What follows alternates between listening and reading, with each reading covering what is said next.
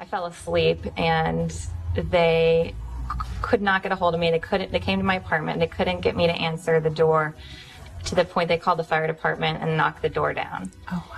And they were just scared because they thought I was going to die. I suffered from an eating disorder, anorexia. I think I got to the point where I said, I can't do this anymore. I talked to my parents and, we found a psychologist in Houston where I was living at the time who specialized in eating disorders. And then I ended up telling them I needed to go to a rehab facility. You can get help. And luckily in LA, we are in a town full with great doctors, rehabs, etc. Having been raw and going through the experience I have had to deal with has made me become a real person and made me, become authentic.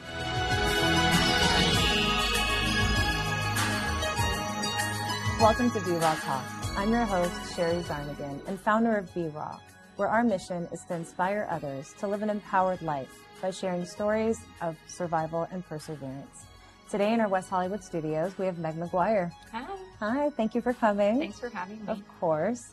So Meg, you are editor-in-chief at Angelino Magazine. Yes, which is a super fun job. Yes, and you're amazing. And you're here today because we want to talk to you about Be Raw. Okay.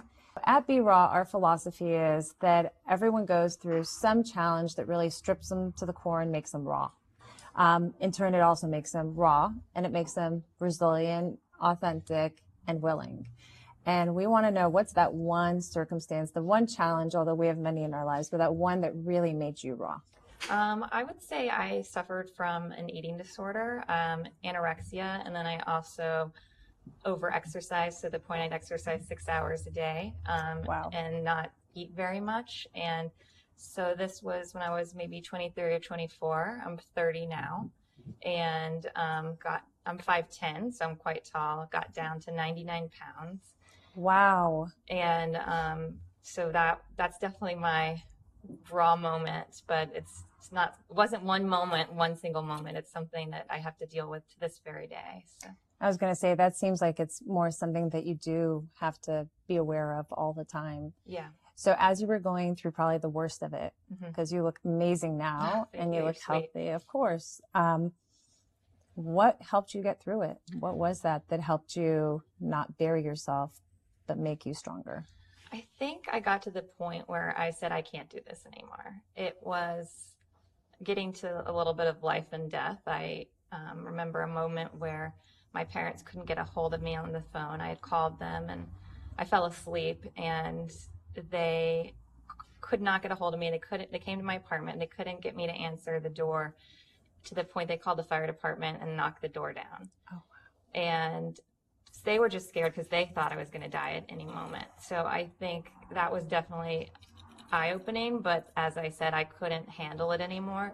It was to the point I didn't have a life. This was my life, and I decided that I needed to be able to not have to work out 6 hours a day. I needed to be able to eat normally, function normally, have a real life, and it just got too overwhelming. I couldn't take it anymore, basically. And did you reach out to anyone for help? Yeah, at first, before I got to this point, I went to a psychologist who's an eating disorder specialist. At that point, I didn't want the help, so it was going in one ear, out the other, and I stopped going to her.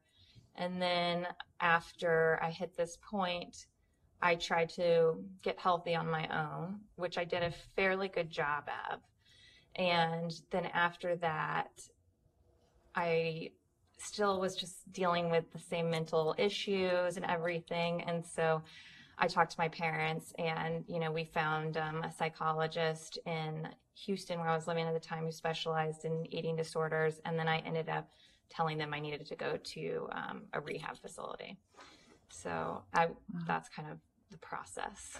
Well, it's amazing because, people look at eating disorders often as just an issue of vanity. They don't understand how severe it can be, and really that it is a mind and body kind of dilemma that you have to overcome. Yeah.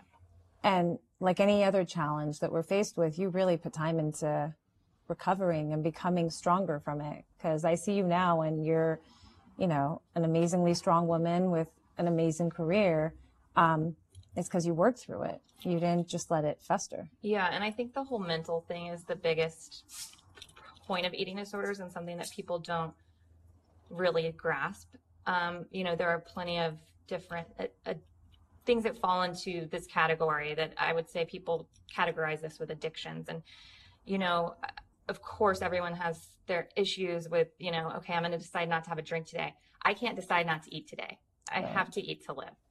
And so I think that's where the mental issues continue to this very day. I see an amazing doctor once a week to go over this stuff, because the mental stuff just every day is pounding in your head. Like, you shouldn't have eaten that, or did I gain weight? Or if I gained 0.2 pounds, and I don't weigh myself, he does, but then why? I didn't overeat. So it's a constant battle that I hope to overcome. I definitely have overcome the majority of things. I think the mental portion is the hardest. And it is. And you're in a tough town. We're here in West Hollywood, LA. You're working with a magazine and everything. I have a 16-year-old daughter, and I see what she sees, and you're an adult, but even these kids, they see perfection all around them of what's perceived to be perfection, because there's no such thing as perfect. So it's hard, and it is a daily struggle. What would you tell the teenage girls that are obviously, they're still developing mentally, and they are challenged with the same things that you're challenged with? What would you tell them to not go down that path? Because there's a lot of them that I see that are right on the brink or just got into it. What would your I would advice say be? If you're on the brink, it's 100,000% not worth it. What goes down must come up eventually. If you get to the severe weight, like 100 pounds, 99 pounds, of course, it all depends on how tall you are, but it's not worth it, because what you are going to do to your mind is going to affect you for the rest of your life. And also, you could die. It's just and that's not important. worth it. I think I can't stress that enough, because I see it with my daughter's friends who they don't realize that death is an option in that game that you're playing, with yourself. So I think it's so important to hear from you that you were on the brink of death. Definitely. And I would also say for those who are in the midst of it, and, you can get help. And luckily in LA, we are in a town full with great doctors, rehabs, etc. But I definitely think you can get help if you want the help. Like, that's the key. When I was at rehab, there were many people that did not want the help. And it takes a lot of work, a lot of reading, a lot of believing in yourself, a lot of trusting the process. And you can trust the process. And I would say if I was, 100% in an awful place, I'd say I'm 90% at a great place now. Yes, that's awesome. So I have to ask you, when you hear the word raw, what's the one word from that acronym that speaks the most true to Meg? That's a toughie. I would say real, because having been raw and going through the experience I have had to deal with has made me become a real person and made me, become authentic. And, you kind of put that out there for me, but it's true. It's made me be a real person and not be embarrassed for who I am and what I've gone through. And that's exactly it. We want people to embrace their insecurities and their vulnerabilities and own them, because it feels so much better when you do. So Meg, you're officially part of the Be Raw family. Amazing. And we wanted to give you a Be Raw hat. Thank you. I love it. For you to have and wear proudly. Amazing. I'm sure I'll wear it at Soul Cycle and you'll see me. I'm sure I'll see you there wearing it. Thank you. Thank you so much.